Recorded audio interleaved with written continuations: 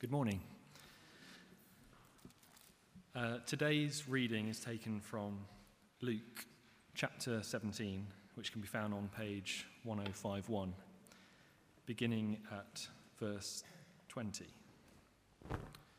Once, on being asked by the Pharisees when the kingdom of God would come, Jesus replied, "The coming of the kingdom of God is not something that can be observed, nor will people say, 'Here it is,' or 'There it is,' because the kingdom of God is in your midst."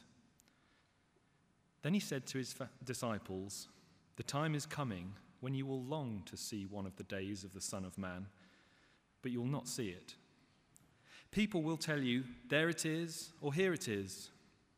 Do not go running off after them, for the Son of Man in his day will be like the lightning which flashes and lights up the sky from one end to the other. But first he must suffer many things and be rejected by this generation. Just as it was in the days of Noah, so also will it be in the days of the Son of Man. People eating, drinking, marrying, and being given in marriage up to the day Noah entered the ark. Then the flood came and destroyed them all. It was the same in the days of Lot. People were eating and drinking, buying and selling, planting and building. But the day Lot left Sodom, fire and sulfur rained down from the heavens and destroyed them all. It will be just like this on the day the Son of Man is revealed. On that day, no one who is on the housetop with possessions inside should go down and get them. Likewise, no one in the field should go back for anything. Remember Lot's wife. Whoever tries to keep their life will lose it, and whoever loses their life will preserve it.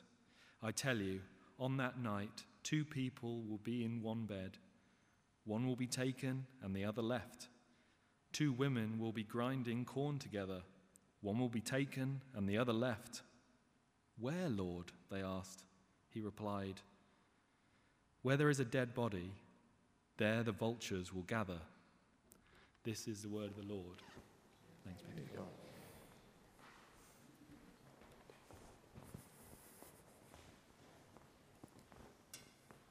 Morning. Oh, I'm on. When your sound guy's doing the reading, you want to sprint back. I can move this over here. Quiet down. There we go. Right. There are some passages you read, aren't there, where you just sit back and you think, that makes sense. That makes total sense. You're pretty convinced you know what you're reading. You know the ones I mean, generally the familiar things, the parables we've all sort of come to know. Jesus' birth, death, resurrection, familiar stuff. Maybe something in Genesis. Now, this reading today, I'm not going to lie, my immediate reaction when I saw the title this week was, for the coming of the kingdom, was, wouldn't my summer be so much easier with just a parable? But no. I find in my life sermon preparation is probably the best time I have for learning and focusing on God, coming closer to Him for a few days. And it's good to be challenged. It's good to go beyond the comforts of ordinary. And today for me it's this passage. For you it might be also, for some of you it might even just be being here this morning. So I think wherever we're coming from, let's just sit here now. Let's see if we can work through these words together. So I'm just going to pray briefly. Lord God, through the written word and the spoken word, Lord, may we truly know your living word in our lives today, Lord. Amen. So the first question is, who does a weekly food shop? Hands up. A few of you. No judgment. Who does it in Sainsbury's? A few of you. I'm not going to name names. Waitrose? No one. A few. Waitrose, a bit of Waitrose here and there. Special occasions, Christmas probably. Tesco? Aldi? Lidl? A few for Lidl. Lidl's gaining, yep. Co-op? Asda? Co-op, strong. Asda? Morrison's. Yes, Morrison's. Knew it would be Morrison's. So, in our household, I do a weekly shop on a Saturday morning. Now, I do that around 9 a.m., and I shop in Morrison's in Chippenham. Nice, big shop. It's a really good time of the morning, because the best thing about Morrison's in Chippenham at that time at 9 a.m. is it's the start of their hour where they turn all the lights down. They turn all the lights down, they turn off the music in the store, they don't make any annoying announcements. They turn off the photo booth, the ride-on cars, they turn down the beeps on the checkout. And they do all of this so that it's a really friendly hour for mainly those with autism or families with autistic children. So they can come to the shop and all the stimuli that's normally around is just reduced, just to a lower level. Now, I don't know about you, but I think we all need quieter moments in our lives, and I love going shopping at that time as well. Felicity, my daughter, who's 3 tomorrow actually, she always comes with me because she has to.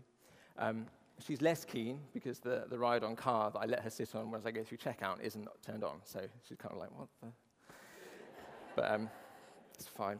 She'll get used to it. Hey ho. So, but you can gather this time of the morning, this hour slot that Morrison's have, it's pretty unique in a supermarket. So as you can imagine, it's a pretty regular affair. We see the same people every single Saturday morning between 9 and 10.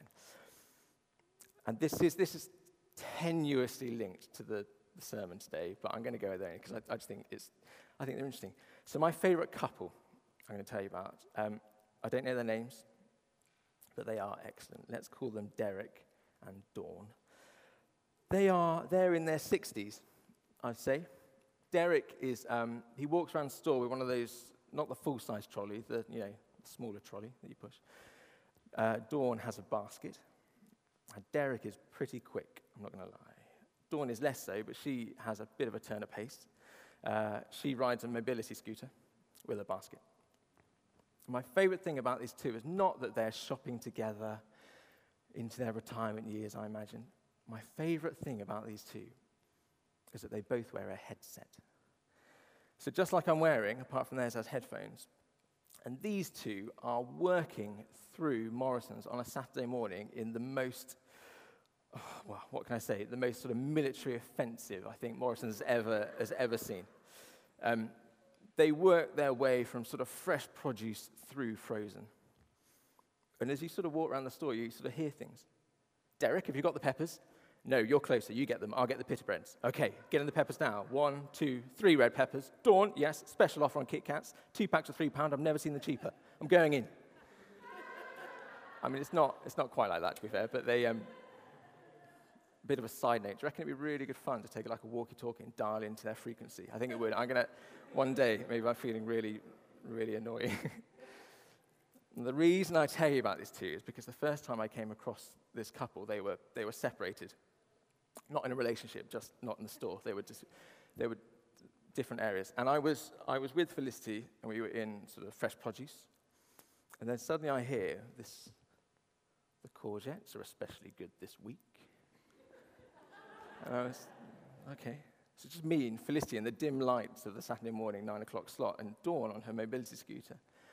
I thought I was part of like some MI6 drop. If she handed me a briefcase, I'd been like, yeah, of course, the courgettes, and walked off. But this was completely acceptable, her saying that. But this was not conventional, okay? And we have a pretty established reality of how to shop in a supermarket. And never, ever before have I seen shopping like it. These two, this was so unique. This was so totally different to anything I'd ever seen. And my expectations of supermarket reality were being questioned. It was quite big. I was confused. There was a mystery as well. Who was on the other end of the line? Who was she talking to? Who was there? Where were they? Were they here? I don't know. And sometimes we encounter situations in our lives, don't we? We sort of, they're out of kilter with what we expect. They're out of kilter with what we think is going to come. And they upend our routines. They make us sort of reevaluate how things are supposed to function. And sometimes they go beyond comprehension, and sometimes for the better and sometimes for the worse. Now, our reading today touched on some similar themes, themes of expectation, themes of mystery, of understanding the seen and the unseen. But luckily for us, we have Jesus trying to explain it all to us now. So let's take a look. So the reading is on page 1051, if you would like it open. And a bit of context. So, where are we? Jesus is somewhere between the border of Galilee and Samaria and Jericho on his way to Jerusalem for Passover. And Luke, our writer, is recording events that happen whilst Jesus and his disciples are making this journey. Now, last week, I wasn't here, so correct me if I'm wrong. Tim spoke, I believe, last week, about Jesus approaching an unnamed village and coming across some lepers. Does that make sense? All good? Great. Good. They called out to him for mercy. He granted it, and they were healed. Now, this morning, we find Jesus being questioned by some Pharisees about the coming kingdom of God. Now, the question they asked was, of course, completely based on their own understanding of prophecy and prompted by the fact that Jesus often spoke about the kingdom of heaven. So, in Matthew 3:2, John the Baptist says, "Repent, for the kingdom of heaven is at hand." And a chapter or so on later, we read in Matthew 4:17, "From that time, Jesus began to preach and say, 'Repent, for the kingdom of heaven is at hand.'" And another chapter on, in Matthew 5, verse 3, "Blessed are the poor in spirit, for theirs is the kingdom of heaven." So the Pharisees, they're questioning Jesus. They want some clarity. It was their belief that the Messiah would set up this big physical kingdom, that they would restore the throne of David. And since Jesus is claiming to be the Messiah, then it feels reasonable to ask him when he was actually going to fulfill the prophecies that he's talking about. Simply when is the kingdom of God actually going to come? And this is a really important question for us this morning because it's as relevant then as it is now. When will it come? Is it in the future, or has the kingdom already arrived? Jesus not only responds to their question, but he then expands on it to his disciples so that they would have an understanding of what was coming in the future. And in verse 20, we read, Jesus replied, the kingdom of God is not something that can be observed, nor will people say, "Here it is," or "There it is," because the kingdom of God is in your midst. In your midst. I mean, it's not the most straightforward answer he could have given. Ultimately, the answer we hear from Jesus to the question, when will the kingdom of God come, is, well, it already has, but it also hasn't. The kingdom of God is both here, but it's also yet to come. And we're going to look at it in two ways this morning. How can the kingdom of God already be here, but also be yet to come, and sort of open up the mystery somewhat? And secondly, what does this mean for us? So, firstly, the kingdom of God is here. It has already arrived. The first couple of verses contain a clear statement from Jesus that the kingdom of God is already here. He starts off, doesn't he, by just correcting a couple of misunderstandings about what the coming of the kingdom means, speaking directly to the Pharisees. It is not something that can be observed, and nor will people say, "Here it is," and "There it is." The kingdom of God is not some clearly definable, unmistakable physical thing that we can all observe. No. Rome will not be overturned. Israel will not be vindicated. There's a mystery about the kingdom which you Pharisees, you are unable to understand. And then he simplifies it. The kingdom of God is in your midst. It is here. And it is here because I am here. I am the arrival of the kingdom. And it's not like he hasn't already tried to be clear with them on this point. To demonstrate the power of the kingdom, to demonstrate the kingdom being with him. A few chapters earlier in Luke 11:14, Jesus is accused by the Pharisees of casting out demons from a mute man by the power of Beelzebub, rather the power of God. But Jesus explains this to the crowd very clearly to what they were expecting. He says, if I drive out demons by the finger of God, then the kingdom of God has come to you. And we read, a house divided cannot stand, and Satan battling Satan, his kingdom won't stand. So Jesus does battle with Satan because of the Spirit of God. And as he frees people from their bondage, the power of the kingdom is at work. The kingdom is already here. Because I am here, the kingdom has arrived. Okay, that makes sense. I get that. Cool. However, there are passages in which Jesus points to a kingdom that is yet to arrive. So later on in Luke 19:11-12, we read this. It says, while they were listening to this, he went on to tell them a parable, because he was near Jerusalem, and the people thought that the kingdom of God was going to appear at once. He said, a man of noble birth went to a distant country to have himself appointed king and then to return. Now, Jerusalem was the power center of the land, and as they neared it, people started talking, thinking that Jesus was going to make his big move on the city and start beginning to set up his earthly kingdom. As we've mentioned, the common perception of the coming kingdom at the time was this great earthly power, this great force that will overturn Rome and vindicate Israel. But Jesus tells them a parable to make it clear that the kingdom is not coming yet. It will be a long time in the future. In verse 12 it reads, went to a distant country and then return. Or what we read by this is Jesus is going back to heaven and will be gone a while. It is a distant land, but he will return to establish his kingdom. He makes it pretty clear, therefore, doesn't he, that the coming kingdom is still way into the future. So this is where the mystery comes in. On the one hand, we have Jesus saying, I am here. God works through me. I am the kingdom.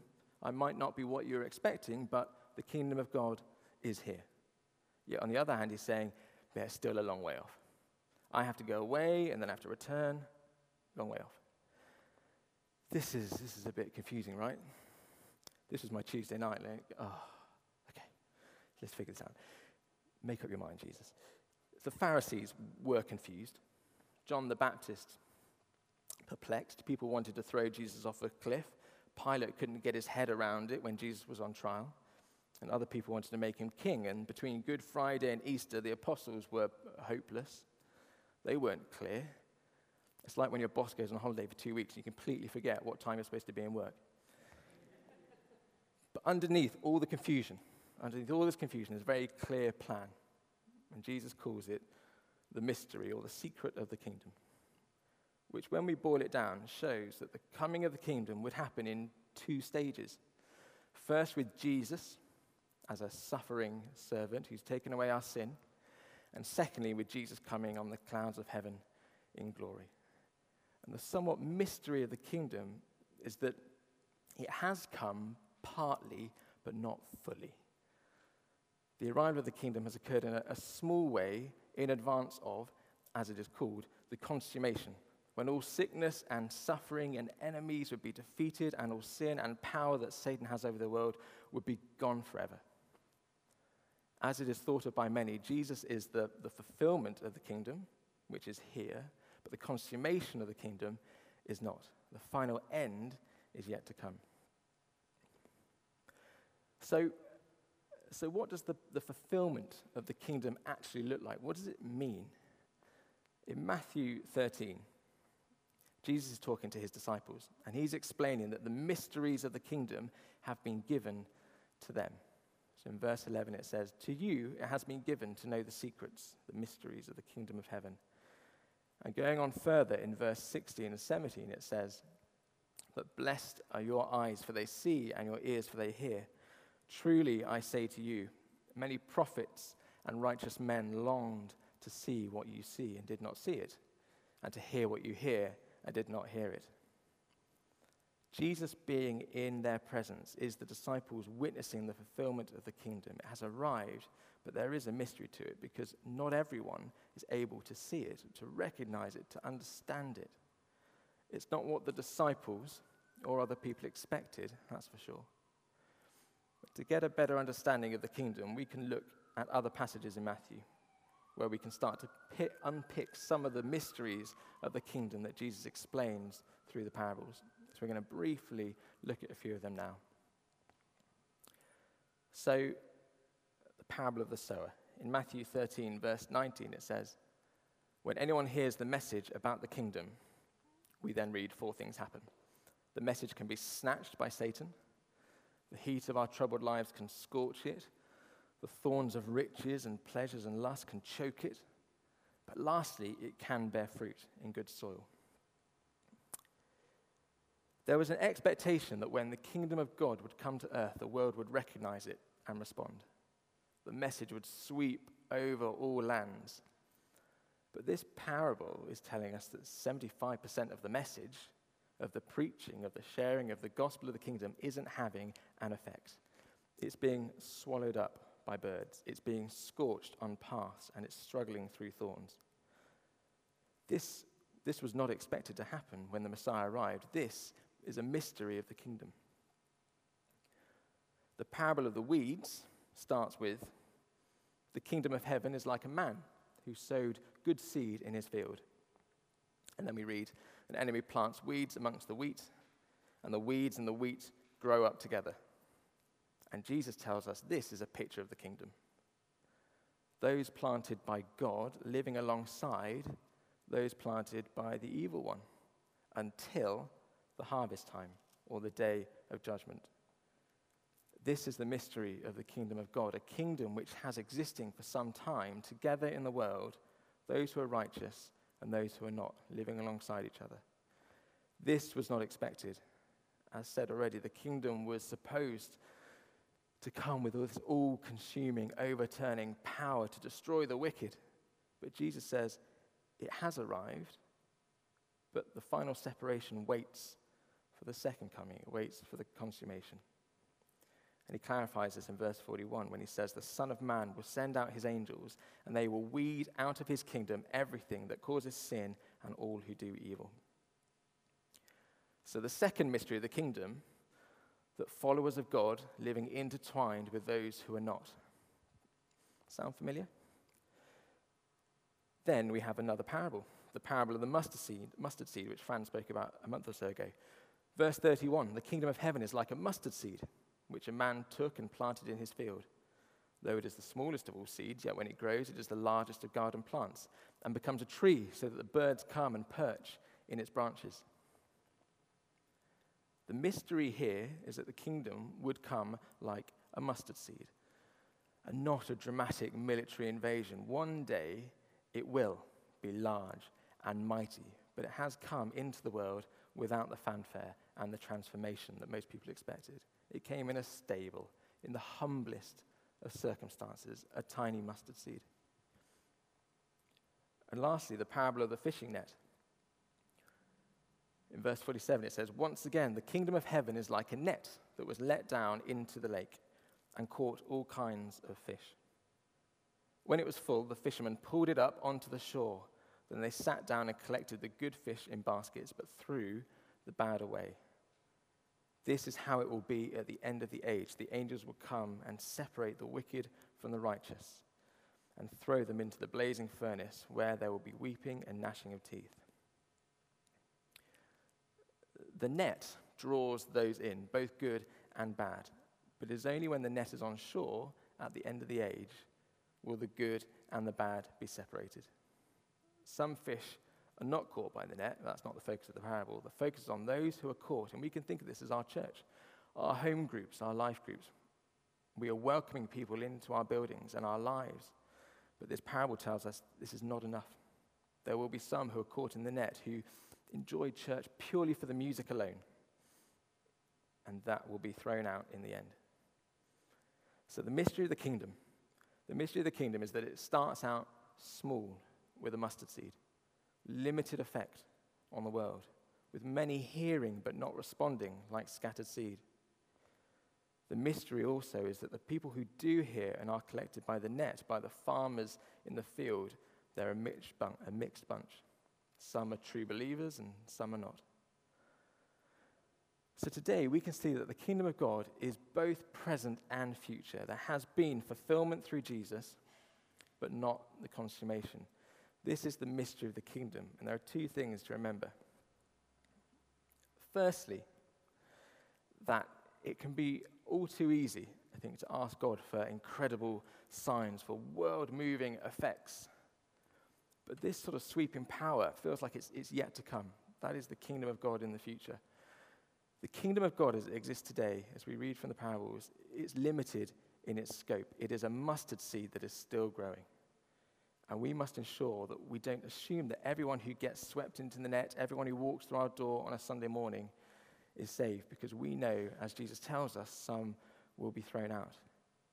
And we need to ask ourselves, how do we continually build up kingdom effects within our own people, within our own community? How do we strengthen each other's faith so people aren't thrown out? How do we support each other to fight against the impact of evil in this world as we live alongside people? Plant new life groups, invest in our young people, support our outreach efforts, our cafe, meet together, continually encourage ourselves here today and others who aren't here. Secondly, we can take great encouragement, can't we, that the kingdom, it has arrived. It has arrived through Jesus. The King has come, and he has dealt with sin with his sacrifice for all upon the cross. And joy and peace has been given to the world, and we have the Spirit inside of us to fight against evil, to spread the word of God, to witness to others. Often, the fulfillment and the consummation of the kingdom they're parallel to the Second World War, with the D-Day landings being the fulfillment and VE Day being the consummation. Now, I could use that analogy. We can go into that. But I like to bring things a little more up to date with this guy. If we can get him on the screen. Is he on the screen? Not there. There he is. This guy. Anyone know who this is? Shane Lowry, yes. What do you play off? Yes. A couple of weeks ago, it was the Open Golf. This was a really big tournament. It was the first time in almost 70 years that the tournament had been held outside of England and Scotland. And this year, it was held in Northern Ireland. And there was excitement for whether Rory McIlroy, the Northern Irish golfer, could win it on home soil. But the weather was atrocious. One of the days was horrendous. It was the first major tournament, to put this all in perspective, it was the first major tournament that both Tiger Woods, everyone know who that is, and Phil Mickelson, two of the greatest golfers, they both missed the cut. So halfway through the tournament, you get rid of a load of players. They both didn't make it. And that's the first time in a major that's ever happened. The weather was bad. Now, going into the final round, Lowry, this guy, he took a 4-shot lead going into the final round over second place. Okay. Now, there's a bit of jostling around the 17 holes, coming to within a few shots. But if I remember rightly, he took a 6-shot lead going into the final hole of the tournament. But what's this Irish guy got to do with the second coming of Jesus? You may be thinking. Simply this. The tournament was all but won. The tournament was all but won. No one was going to catch Shane Lowry unless something terrible would happen. But he was able to walk down the 18th fairway, hands in the air. Thank you very much, thank you very much. Waving to the crowd, hat off, all this other stuff. But he couldn't celebrate completely. He still had more work to do. The kingdom, Jesus has won. But there is still more to play for. There's still more to play for. Satan has a grip on the world, on its people. 75% of the seed are not growing. The mustard seed kingdom is still maturing, and the day of judgment is yet to come. And Jesus tells us the coming of the kingdom is not something that can be observed, nor will people say, here it is or there it is, because the kingdom of God is in your midst. The kingdom of God is in our midst. Amen.